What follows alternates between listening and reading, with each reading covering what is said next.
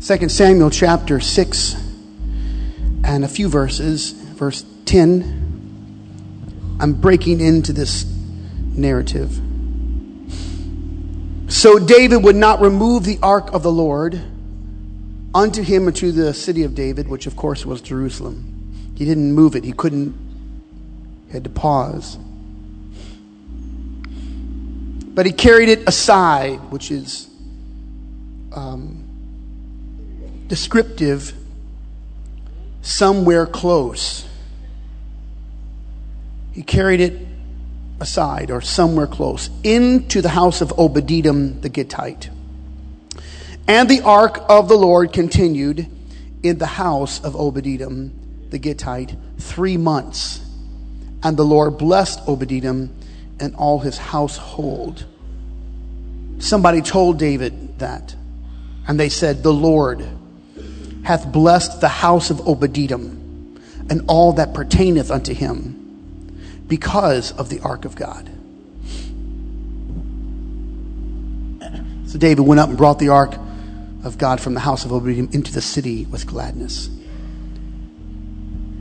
I pray right now in the name of Jesus to help the people who hear this word to receive it with great sobriety of spirit. I pray that they would receive it, Lord. For your word is life and it is truth. Let the next few moments be a turning point in the eternity of someone here. Only you can do that, Lord. So we receive your word with readiness of mind. We endeavor right now to take into captivity every wayward thought that will conflict the preached word. I pray these prayers in Jesus' name. By the authority of the word of God and the power that's in your blood, I cover this congregation in the blood of Jesus. Atone us. Be the atonement for us. In Jesus' name, amen. Put your Bibles behind you and just with your voices and your hearts, give God a praise for his prepared word.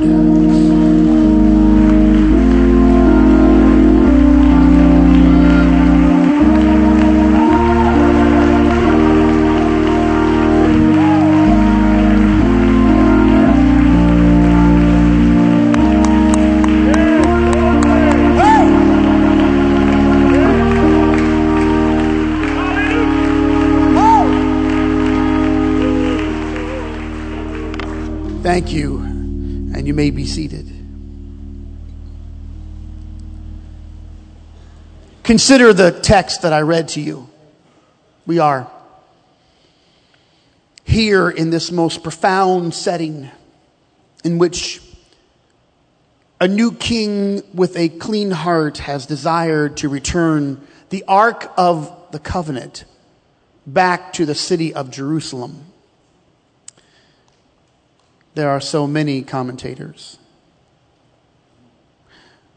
The commentaries are filled with the flow of sights and sounds. Jerusalem stands waiting with bated breath for the ark and for David's entry, but David does not know how to carry the ark. The last image of it was that it was being led away by the Philistines on a cart. So his intentions, no matter how good they were no match for God's law. None of our intentions, ladies and gentlemen, will ever really matter juxtaposed against the Word of God. I know that I preach a counterculture message today, but I'll say it again. Your good intentions are not going to get you into heaven. And the reason why is because God's not going to be mocked. Whatever a person sows, that will he also reap. Life for life, death for death. Seeds sown in the Spirit reap the things of the Spirit, and seeds sown in the flesh will reap the travaties of the flesh. It's the law of the harvest, and it will not change. David found out the hard way, because even though he was bringing the ark of God back to Jerusalem, he was transporting it in the wrong way. He was doing it the way the Philistines had done it. Now you're going to ask me, how did the Philistines get away with that? All I can tell you is that it doesn't matter how the world lives. You're under a different law. Uh-oh. You're going to tell me, well, they're doing it. Why can't I? I'll tell you why. Because you're a child of the Most High God, blood bought by the cross of Calvary. All right. The ark, this 3-foot box of acacia wood covered with gold, was Israel's national treasure. That small golden box was the express representation of God to the whole nation. It was where the cloud of glory had rested for all those years when Moses led the people through the wilderness. It was the embodiment of all that was holy and precious. And upon David's appointment as the king of Israel, the ark was his pursuit. It was premier. David found the ark at the house of Abinadab. It had been there for 20 years. The Bible says that Saul never inquired after it. And David quickly made provisions when he became king to bring it back to Jerusalem. So they put it on this cart. It was pulled by oxen. Of course, David found out later that the small loops on the side of the ark were meant for long poles. And those poles were to be lifted and placed on the shoulders of the priest. No one was supposed to touch the ark. But as they traveled, one of Abinadab's sons, who's been around the ark for a long time, he saw that the cart shook. The oxen either stumbled or stomped. And he put forth his hand to steady the ark of God. And the moment he put forth his hand to steady it, he died. God struck him dead right there on the spot. There's so much here I can barely move past it. Uzzah put his hand. Maybe he had grown accustomed to the golden box. Maybe it was because the ark was no new thing to him, which caused him to have familiarity and take matters into his own hands. Or maybe he had his own intentions because he thought he could help God out. Either way, God's judgment became swift. And he died. And it tells me, ladies and gentlemen, hear this. Don't ever think that you are the one who's going to hold up or steady the things of God. When they are not operating correctly under the obedience of the word, you'll only hurt yourself by trying to prop up what God intends to fall. Don't ever think that you have the power to steady the terms of disobedience.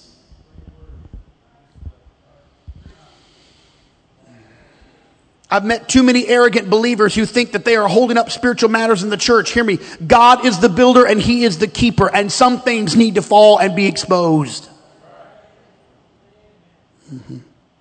Uzzah put forth his hand. So maybe you believe that God's judgment was too severe. And if so, consider how far away we are from understanding the God of heaven and earth. Could it be that the American church, the Pentecostal church, has lost its fear of the Lord in so much that we no longer tremble?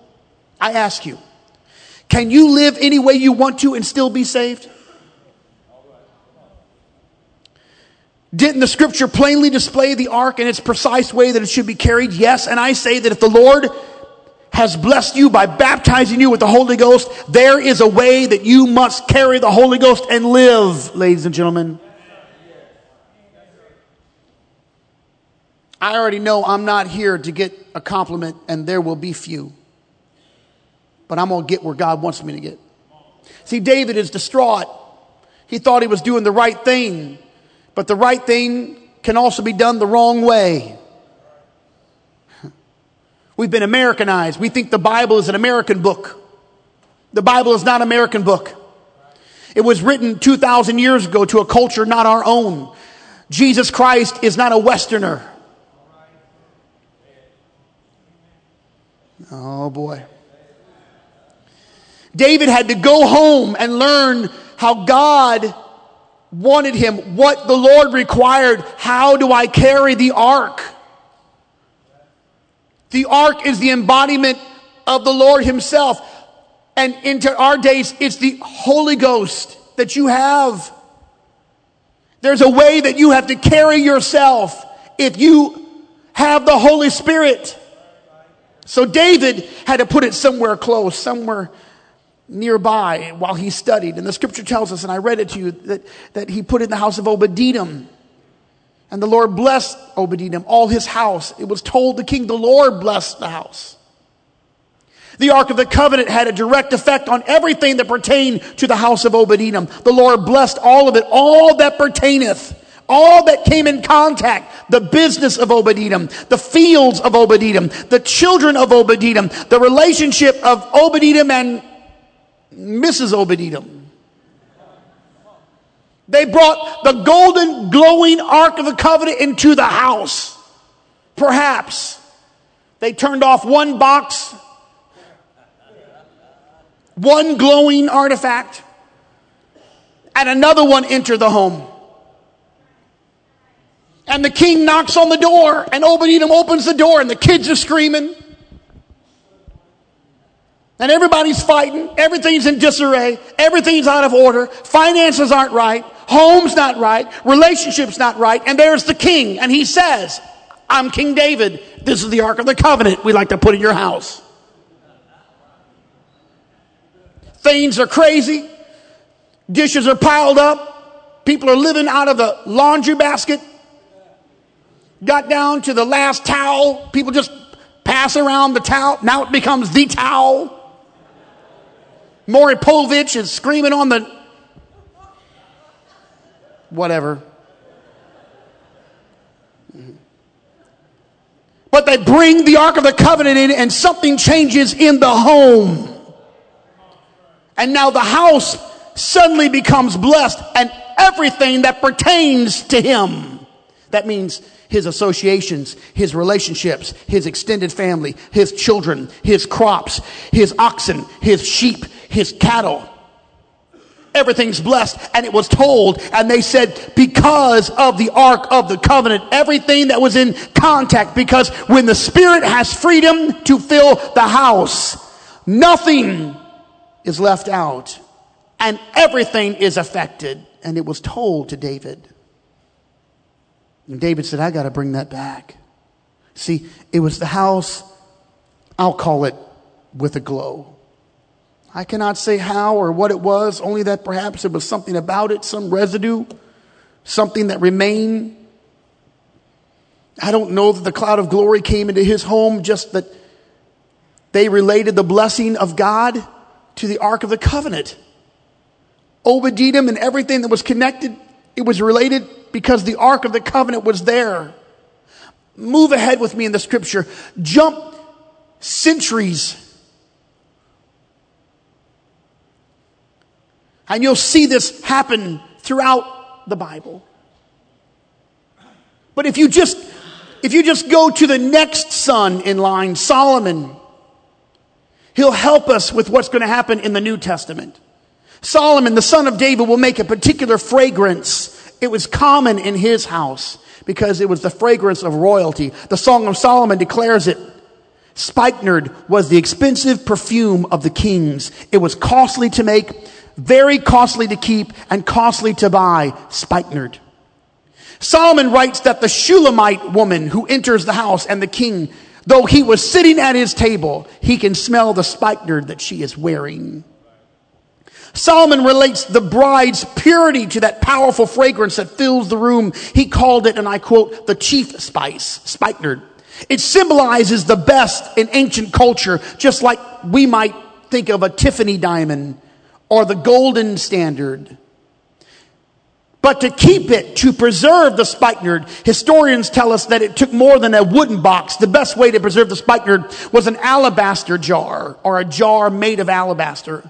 I bought one of those jars when we were in Israel. It's like a glass jar, but it has it's not clear. It's a dark, the alabaster jar is dark so that no light can penetrate it. It keeps the oil inside pure.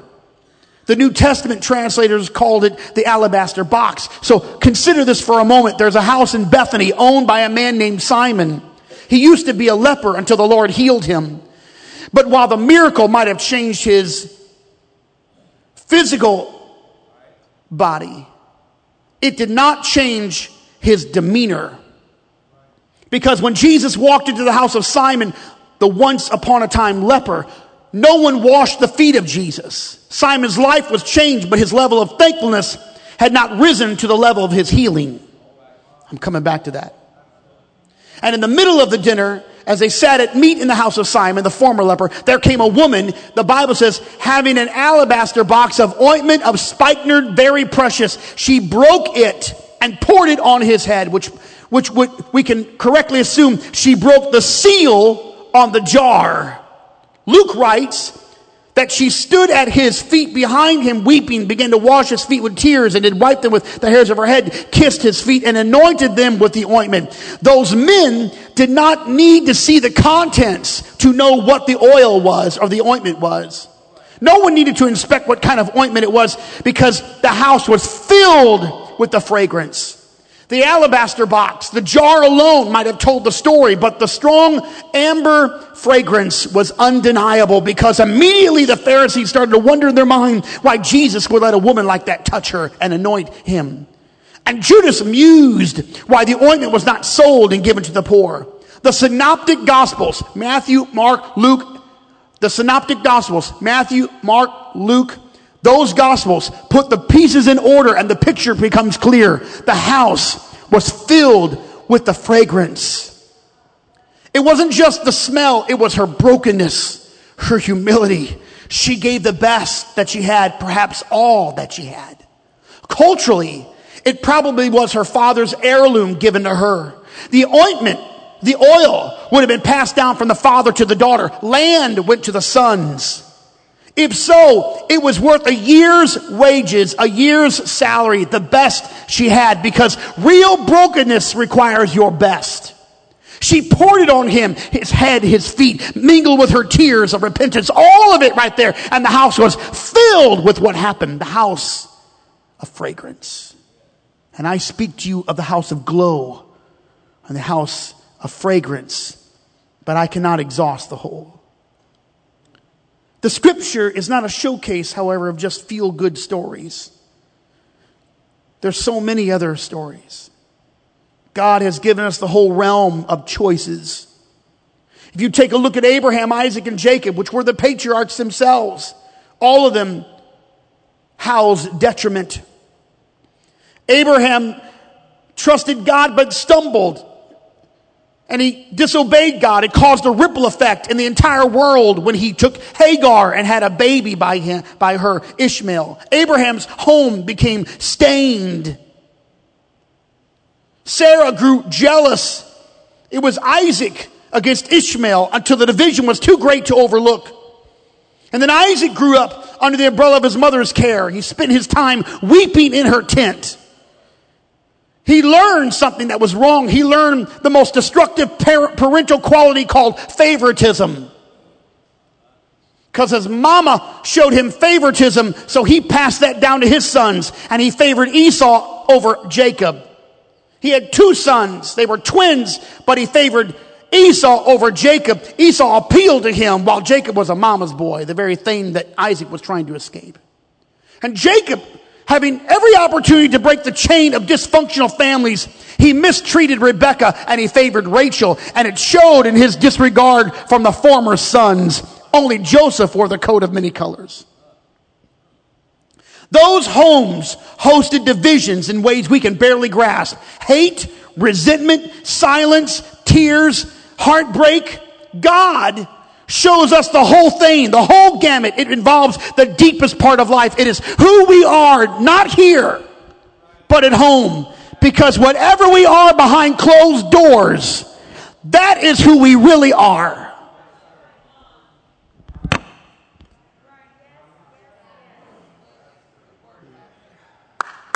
Don't clap. I'm encouraging myself for the Lord. Perhaps some of you are privileged enough to have heard the audible voice of God, or maybe the Lord has given you some physical insight to the angelic world. I'm so grateful for that. I say to those who have seen visions and heard sounds, we do praise God for allowing you access to such magnificent moments. We thank the Lord that He pulled back the curtain long enough so you could briefly at least see a glimpse of the greater reality than the reality we're living in. But day after day, as I grope for the Word of God to bring before the people of the Lord, because I'm commissioned to feed the flock, the majority of the Lord's words come to me in what I can only describe to you as impressions. I know when the Lord impresses a word on me. I've walked with Him long enough to know it. I know when I don't feel it. A few weeks ago, I held my Bible in my arms and I felt an impression. I wrote it on a little piece of paper and put it in my Bible. I felt the Lord prod me to ask this church a question. I wrote it down and put it there. This last week when I opened up my Bible, the little piece of paper fell out and I picked it up and there it was, and the Lord impressed me again to ask this to you. What fills your house? At first I thought He might be speaking of the temple, the tabernacle. I would then relate it to this place, our church. But the question was not cloaked in imagery or symbols or analogies. It was linear, a straightforward question seeking a straight, direct answer. The house did not mean the church. It meant the place where you live, our residence, our homes. I ask, what fills your house? The snide reply might be furniture or collectibles. The wisecrack might say air or humidity. But the sober mind knows that the Holy Spirit is seeking a people who don't use the church as a bridge from one weekend to the next. You're not a weekend warrior showing up for spiritual battles on Sunday. He's looking for a bride. The Holy Spirit is calling, hoping to find ears that will hear even this morning, and hearts that are open and spirits that are receptive. I'll do that again. Ears that hear, hearts that are open, and spirits that are receptive. I think that miracles and wonders are all around us, some of which are about to be revealed in this house. The prophetic word has been here so many times. But I also know that God's wonders are temporary measures at best. The choice of our daily living is not determined by the miracle of the Lord. Had that been the case, most of those who left the truth would have stayed in the truth, because many of them saw miracles, but they backslid from the doctrine. Pharaoh saw the miracles and wonders in the sky and on the land. He saw clear water turn into red blood, but it did not change the order of his house. Moses and Aaron came to Pharaoh, said to him, "Thus saith the Lord of Hebrews, how long wilt thou refuse to humble yourself before God?" See, the nature of your house, whether we accept it or not, is not determined by the miracles that happen in your life. Because many sit in this house and you've had miracles in your life, but you still reject humility before God. Many have experienced powerful wonders of financial blessings, but you still reject giving your tithes to the Lord.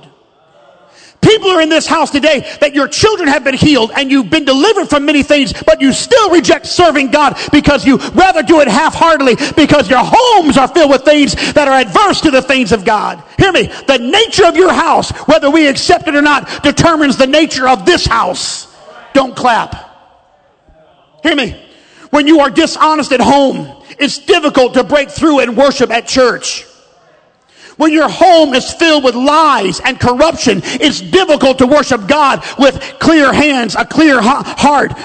Here, Pastor, when you teeter on living a separate life from the world, and you're wondering, one day I could be in church, but maybe tomorrow I won't. It's awkward to lift up your hands in the freedom of the Holy Ghost. I'll just apologize and set the record straight all in one sentence. Let me apologize. I'm sorry. Forgive us if you were led to believe that all you had to do to be saved was to come to church and sing. I'm sorry if you were told that your home was your private life and the church is where you worshiped. Please forgive all the preachers who said your home is your private life. You can have your private life and your spiritual life. That was a lie. You cannot have a private life absent from your spiritual life. You're either spiritual or you're carnal. You're either saved or you're lost. I hope you can understand my heart, but I'm not here to play games. God's calling for a called out church, a spotless bride, and what happens in your home determines the church. That's right. Hear me. Here, Pastor, today, we've got to go back to our homes and clean them out in our conversations with our children and our families and our spouses and our husbands and our wives. Shame on our churches because we have not gone back to the home. It doesn't begin here. It begins where you live. It begins in your bedrooms, in your closets, in your restrooms, in your kitchens, in your family rooms, in your garage.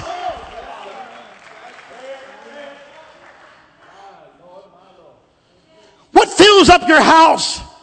If God is welcomed, if God is inside of that place, then things change. If the Lord, if the Spirit of God is welcome, here, Pastor, everything that pertaineth to you.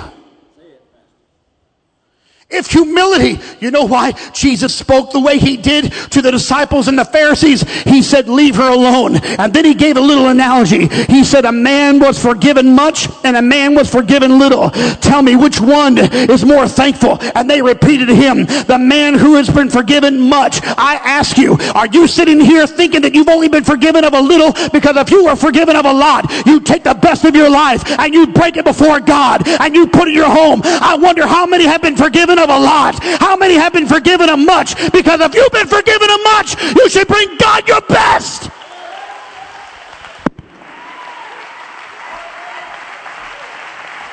I got a word to preach to you. I don't know if you're with me or not, but I'm responsible to the word of God. Whether it seemed right before you, I don't know. But I've got to speak the things that God's gave me. We have got to get our homes clean and pure and righteous.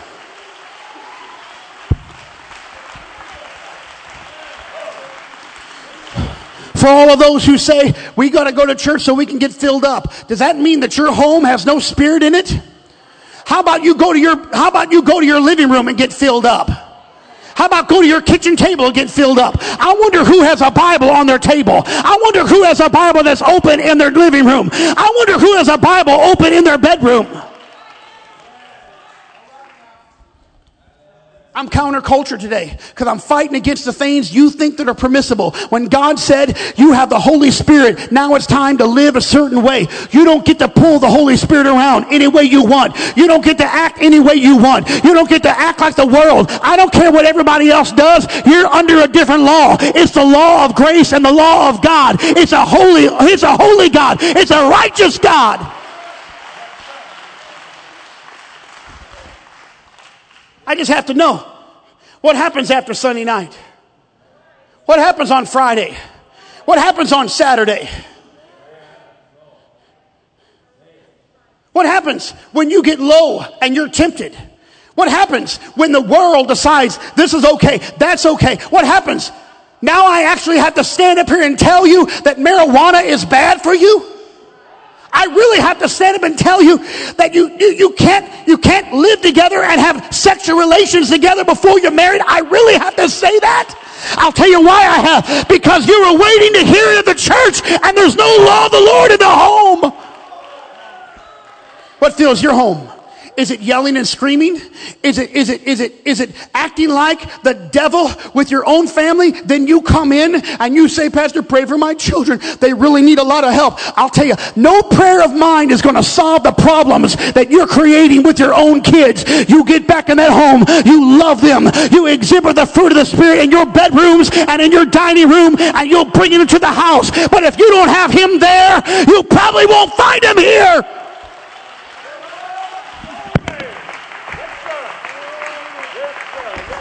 I want to know what fills your house.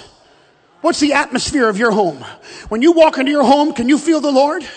Or do you just feel tension? Is everything just tense? When you walk in, is there a glow of the Lord inside of your home? Is there a fragrance of thankfulness? I'm so grateful. Where is there a brokenness before the Lord? Is there the smell of humility when you walk out? Or is it the smell of arrogance? Is it you coming to Sunday morning saying, nobody's going to tell me what to do, where to go? I don't have to serve because I love the Lord. I can just love him all by myself. Is that how you live? Mm-hmm. I want to know what occupies your home. How about deceit? How about some of you that have 2 cell phones? Or how about some of you who have a passcode on your cell phone? Because you like to have private things. How about some of you that have a Facebook account, and when you don't like your wife very much, you just start to peruse through the old girlfriend that you had back in whatever. Let me just tell you something, guys. You don't look so good. Oh, I'm preaching to you now. I'm telling you. See, I know how this is going because the Lord already told me. He has a question for you. What's in your house? That's not my question, you see, because I don't know what's in your house. But he knows. But he's asking you to answer the question, what fills up your house? Confusion? You know how confusion starts? You come to church and you look a certain way. But the moment you leave here, you look a different way. And your daughters are taking on what you look like out there, not what you look like in here. You're stirring up so much confusion that by the time they hit their teenage years and start messing around with the boys and the things in the world, then you're going to come and you're going to cry, pray for my child, pray. They're in the world. I'll tell you where they started. They started in the world in your home, not in the church. And for everybody who says, hold on, for everyone who says, I don't know what happened to my son or daughter, I raised them in the church. That is not true. There's no beds here. There's no closets here. There's no showers here. And we have limited bathrooms. Nobody lives here. You didn't raise them here. You raised them in your home. So don't look at the Millers and the Fishers and the Dohertys. Don't look at Austin Keller and Dana and say, I'm going to drop them off. You make them spiritual. Don't do that because they cannot combat what happens in your home 7 days a week, 24 hours a day with a 1-hour service. I want to know about you ladies. I want to know, do you love the Lord? Or do you just love him on certain times? Or are you devoted to God? Come on, men. I want to know, what happens to you? What happens to you? Is it whenever you're tempted and drawn away, you just succumb to all of that? Is that what happens? I want to know, does God just overlook people with the Holy Ghost having fornication and affairs?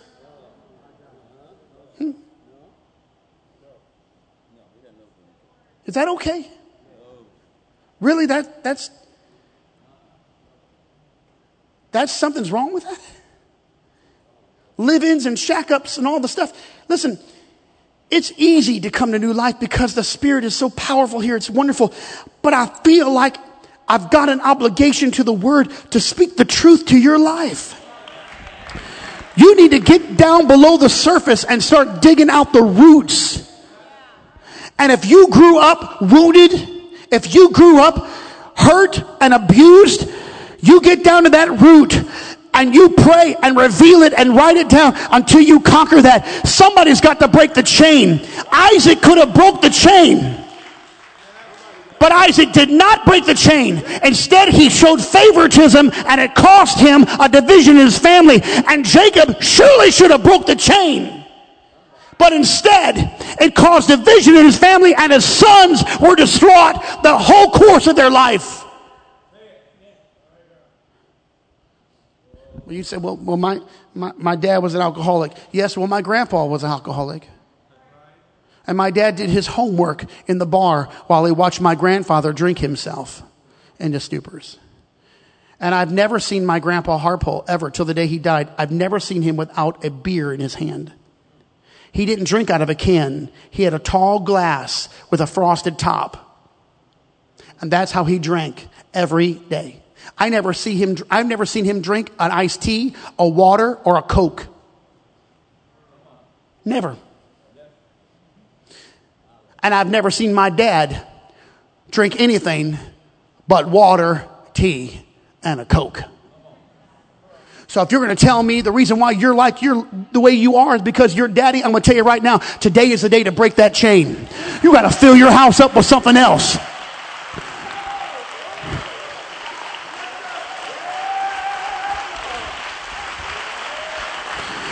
You better fill your house up with something else.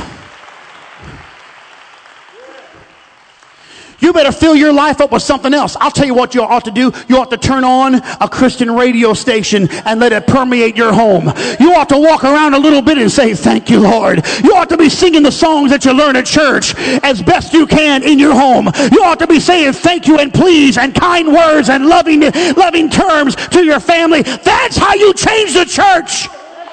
But nobody changes the church inside the church. We change it when we get to our homes. And we love God when we get to our homes.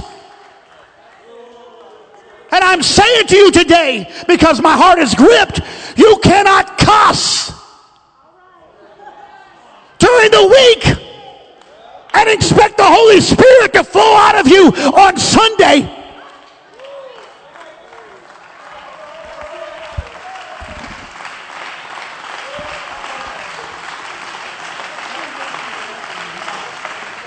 One man told me a few years ago, well, I just slip up every once in a while. Really? That's how you're going to do it? That's how you justify that? You just slip up every once in a while? You just slip up and you say it? Is it okay if I say it? Can I just say a few curse words? It's okay. You say them every day. Why don't we just say them here at church? What do you mean? You mean we're going to say those things there, but we're not going to say them here? Let me just repeat a few cuss words. Are you ready? Are you ready? I'm sorry. I'm not going to. No, Mother. I won't do it. Mother fell down. No, baby, I won't. I don't know who said it. Forgive me, I'm sorry. I won't do it, I promise. Got scared, I'm sorry. You don't think about any big deal on Friday and Saturday. You don't think about it when you get mad. You say, well, I'll just cuss them out. But the Lord will forgive me. Hear me. If we don't start living holy and separate from the world, we won't have a revival. God wants to give us a revival and miracles, signs, and wonders. But that's not going to change us. We got to make the choice to change ourselves and get inside of our homes and have Bible studies and love the Lord and speak kind words to each other. Is it the lie? Is it the lie among couples? Is that how we live? Man, there's no lies. I don't even have a passcode on my phone. If Tammy wants to pick it up, I have one passcode. It's been the same one I've been using forever. My kids know it. In fact, I would just take it off, but it's there. I don't have a passcode on my phone. How would you just pick it up? Why? You mean we would hide a text, a phone call, an Instagram, a Facebook post? I'm wondering, the church has a Facebook because Brother Broadstreet handles that securely, and sometimes people post dumb things and he erases them.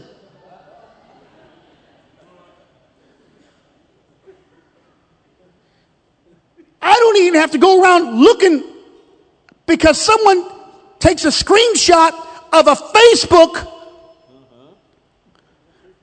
Oh, I'm going to mess with you now. Some of you just don't like this already. You wish you would have come next week. You don't like it, and I already feel your spirit. You don't like it. I'm just going to tell you, shame on you for saying you have the Holy Ghost, but then when you're pregnant, you put pictures of your pregnant bellies on Facebook. That is a shame. Have a little decency and modesty.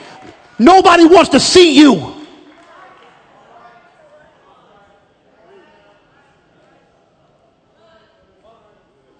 I'll tell you what happened. We got so enamored with people. We said, we're just going to go to a church where we're never messed with. We just want the love of the Lord. I'm going to tell you what the love of the Lord does. The love of the Lord constrains you so that you don't do what you want to do.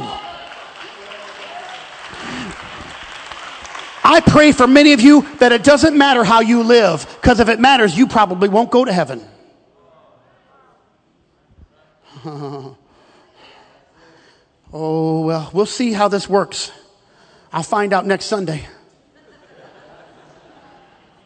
I'll tell you what, I feel like I've got it, elders. I will tell you, if I don't preach the word of the Lord, and this is the word of the Lord, this is not my own made up stuff. Paul had to address the issues in the New Testament church because it was corruption in the church. We want a Holy Ghost revival. We want people to be saved. But I wonder, what are they going to be drawn to? They're not going to be drawn to the music. They're not going to be drawn to the programs. They're going to be drawn to clean and holy, righteous, living people. You are set apart. So I'll just repeat the word. Come out from among them and be ye separate, saith the Lord, and touch not the unclean thing. Come out from among the world and be separate, saith the Lord, and touch not the unclean thing.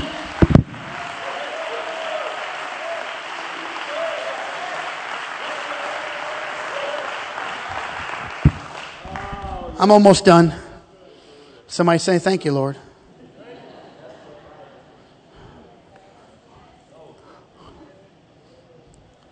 My mom and dad didn't have everything right. They didn't do everything right. We're not doing everything right. But they did have the word in the house. And we did have prayer in the house. And we did have worship in the house. And I was so glad when Scott was a teenager, he learned his first church song, See the Bright Light Shine. It's just about home time. Every time somebody came over, I'd say, my brother can play See the Bright Light Shine. Scotty, get over there. Wait till you see my brother play See the Bright Light Shine. We'd all gather around the piano. I sang See the Bright Light Shine 1,000 times. Everybody came over, we get around the piano. Scott starts playing See the Bright Light Shine. It's just about home time. I can see my Savior standing at the door. This world has been a wilderness. I'm ready for deliverance. Yeah. See, my root goes down to saying, this world's not my home. I'm not trying to blend in. I'm trying to get out. I'm not trying to be accepted. I'm trying to get out. I'm not trying to have community. I'm trying to get to heaven. I want to go back to see the bright light shine a little bit. I want it to be in my home, and I want it to be in my mind. I want it to be in my spirit. This world has been a wilderness. Don't you know that everything you see and everything you read from the USA Today to every news channel, the world is pushing all of their worldly agendas into your brain. And so it's difficult to reconcile the Bible with the world that we're living in. That's why we got to take a little break from the world and say, I got to get the word back in my home. I got to get the word and worship back in my house.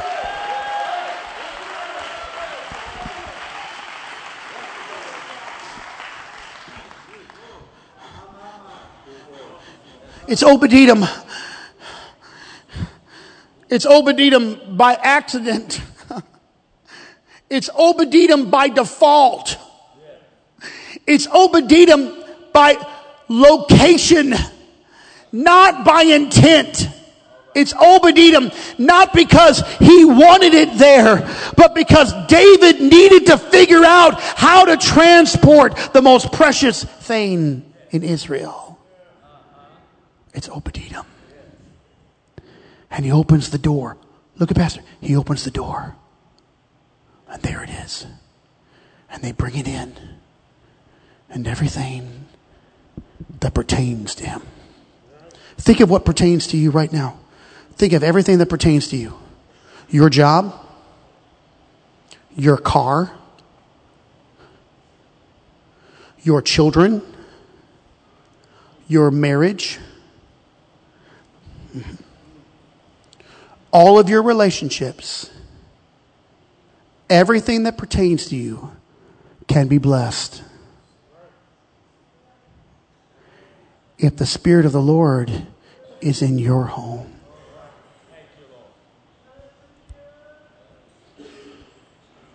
Now, see, the boundaries that are put on us from the Scripture and the standard of living that we try to live, it doesn't mean we're better than anyone else. But I'll tell you, you start breaking down those walls and those standards and those barriers and those hedges, you start breaking them down, it'll cost you in the long run.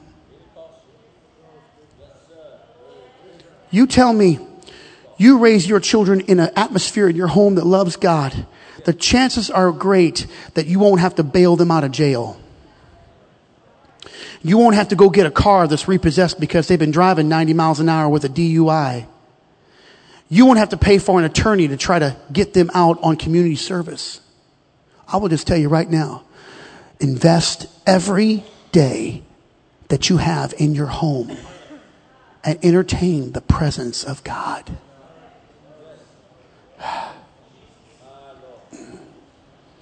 What fills your house? Here's the question the Lord wants to ask you. What's filling up your home? You kids are about to get married, aren't you? September. Is that still on? You going to go through with this? Emmanuel, you ready? Do you know what you're doing? No, you don't. But that was a good thought, Emmanuel.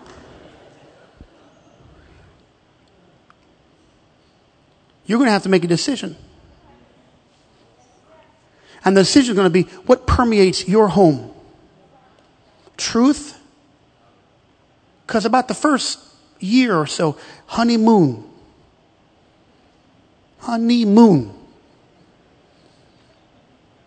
Then about a year from now,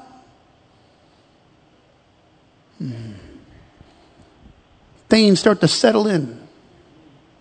See, right now, Julia, you only see him at his best. Smells good. Handsome. He dresses up for you. So you're going to have to decide when it gets tough and when honeymoon is kind of over and you step into the next year, what binds you together? Honesty. Look at Pastor. Honesty between you. Purity. The Word of God. Knowing the Scripture. Loving the Lord. Not here, at home. And when you have it at home, then you're going to bring it into the house. Now, you don't have to wait to the third song to feel freedom in the Spirit. It should be that when the first song is played, all of a sudden you're right there in the presence of God. You know why? Because you've been bringing it in from the outside to the inside. But we have 3 songs. And I don't know why we have 3 songs. It's okay. Maybe we need 4. But it should be the first lyric of the first song. You know why? Because you've been doing this at your house. And when you got in this house, you brought that atmosphere to this house. See, all the fragrance of brokenness and humility, it'll fill up this house. Everything of love will fill up this house. All the graciousness. Hey, hear me. If you are a prejudiced racist at home, even if no one knows it in the church, you bring in that nasty, corrupt, decaying spirit in the house. If you're a liar and a cheater at home, it don't matter if anybody knows it, you're bringing that spirit in this house. But if we want this house to be holy and pure, you get in your home and you clean it out and you throw away everything that's not of God. Oh! Hear the word of the Lord. I pray today that you would hear the word of the Lord. I pray you would hear the word of the Lord. Please stand with me now if you will.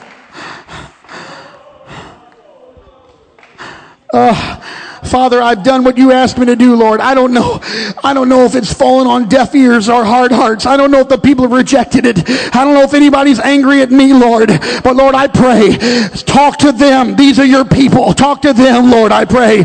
Purify your people, Lord. Let this be a called out people, Lord. We cannot be in the world, Lord. We cannot be in the world, Lord. We will not be carnal in the world, Lord. Everybody has an excuse. Everybody has an excuse, Lord. But they're not going to amount to anything, Lord. I'm calling for commitment. I'm calling for consecration. If you're committed, raise the level of your commitment. If you're consecrated, raise the level of your consecration. If you're dedicated, take a step forward in your dedication. Whatever level you think you are, say it to God right now. I'm going to be more committed. I'm going to be more dedicated. I'm going to be more consecrated than I've ever been. I say to you, break before God the most expensive thing that you treasure. Give it to God. Everything that you have, give it to God. Hold nothing back. Hold nothing back.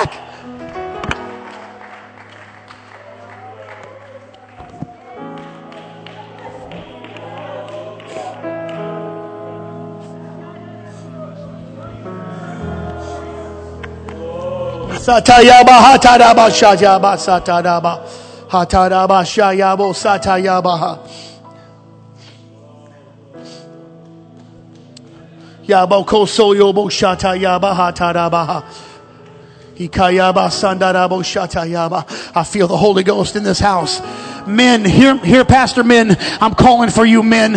I'm calling for you men, dedicated, godly men, strong in the word, worshipers. I'm calling for you ladies. Come on, mamas and grandmamas. Say it out of your mouth. I want to be pure as unto the Lord. I want to be pure as unto the Lord. I got to be pure as unto the Lord. I ain't playing games. I ain't playing games. I'm not playing games. I'm not playing games in my spiritual walk with God. I don't have to be like the world. I'm under a different law, Lord. It matters to you how I live. It matters to you what I say. It matters to you where I go. I feel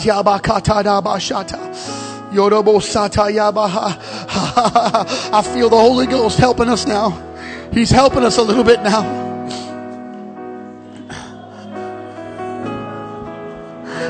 Here, Pastor, your intentions aren't going to save you. You don't have enough good intentions to get you to heaven.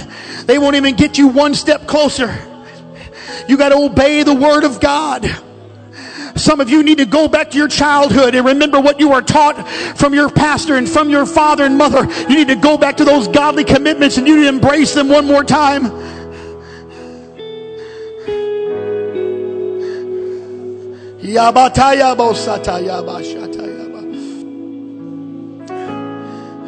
Oh.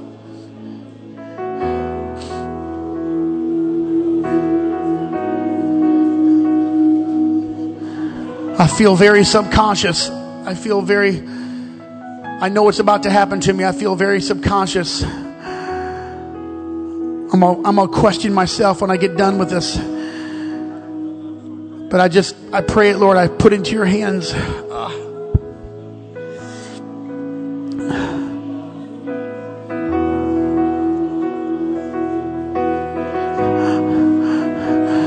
Better clean up your Facebook accounts and your Instagram accounts. You better clean up your language now.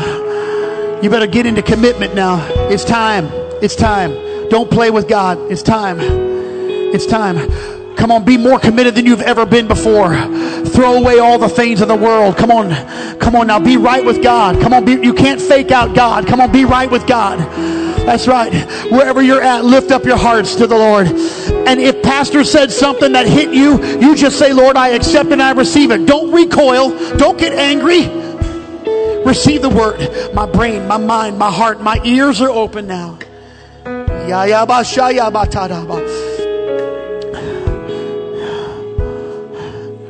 Just, if you'll appease me, and I'm sorry to ask you this, but you'll just help me. If you'll lift up your hands right now, everybody in this building, just say, I receive the word for my life. Every part of the word, I won't reject it. I won't spit it out. I won't refute the word. That's right. Come on, just receive it. I receive the word for every part of my life. I receive the word. I'm receiving the word that was delivered today. It's life-changing word. It's the word that's worth more than all the world. Oh God, oh God, oh God.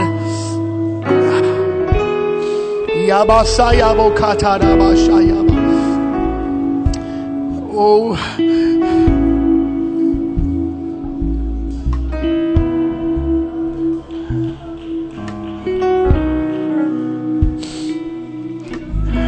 You're a holy God. You're a holy God.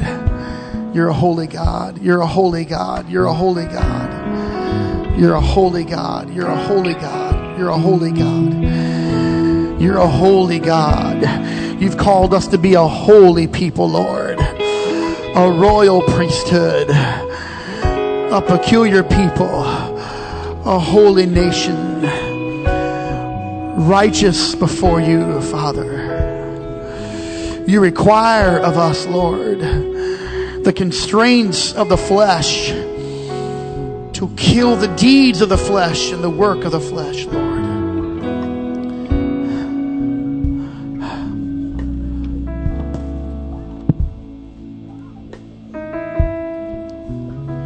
Luke 14 and 18, but they all alike began to make excuses. I wrote in your bulletin about the weddings that have been taking place.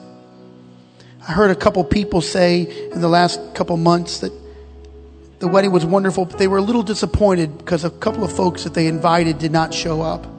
Something came up and they missed it. But the tables were set and the plates were empty. The parable of Luke chapter 14 is not very far removed from us, because the Lord said that a special banquet was prepared and guests were invited. But one by one, all of the special guests had an excuse. One man talked about his property that he had just bought. He needed to go check it out. Another said that they had oxen, some business purchases. Everyone had an excuse. Ultimately, the value of the prepared banquet did not rise above their personal endeavors. And we have excuses too. I wrote in your bulletin, there are many reasons why people are not committed to the church. I've heard a long list of reasons why church members don't attend on Wednesday night Bible class. Other people told me how difficult it is to make it back for Sunday evening worship. The list goes on and on. From church fellowships to prayer meetings to serving.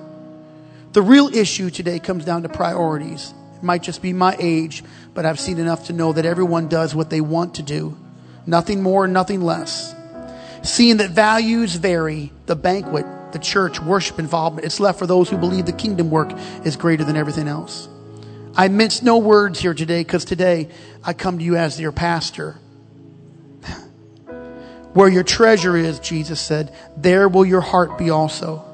There's only one way that we can tell the intentions of the heart. Treasure is time, it's effort, it's energy, it's passion. Sometimes it's finances. And I wrote in your bulletin, intentions do not reveal the heart. It's what we do that reveals what we value. Do you have an excuse today? Well, there are many excuses. In fact, anyone can make an excuse. Jesus called the banquet a great supper. He spoke of that great supper as supreme, all-encompassing, critical. So when the original guest didn't come, the master sent his servant out to other people.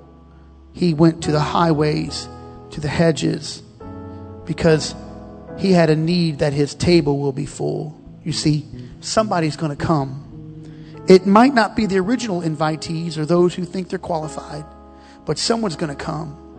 They're going to fill up the house. I say that if the house is full here, it means that we've readjusted our houses where we live. This house won't be full of people until we reprioritize our homes where we live. So what fills your house? What is it that fills your house? Amen. Amen. Father, I did what you asked me to do. I hope I did it the right way. I'm going to second guess myself, but I pray that you'd cover that thought with your spirit. Let the members of this church and the saints and the people who love the word, let them embrace it and run to it, Lord. I pray, Lord, that this church would be a powerful church that would minister to the needs of people. But Lord, let us be a church, Lord, that loves your word and adheres to the Holy Scripture. This world is getting worse and worse, Lord. It's getting worse. There is an attack on purity. There is an attack on purity, on genders. Father, I'm praying right now, help us to wake up and become dedicated, powerful, and committed. And let it begin when I close the service and we go back to our homes. Let something change in the homes of all the people who call New Life their home. And let what fills up their house bleed over into this house. And when we walk in, let the people come with praise. Let them enter with thanksgiving. Let them come into the courts with praise, because it's been happening wherever they live. And in their cars, let the sweet things of God be spoken. And while they're driving, let the holy things of God be loved. In Jesus' name. Everybody said amen. Listen, I'm no good to you if I tell you a lie. Go ask somebody around you, what's in your house? I'm changing my house. Just tell them, I'm changing my house. I'm changing my house.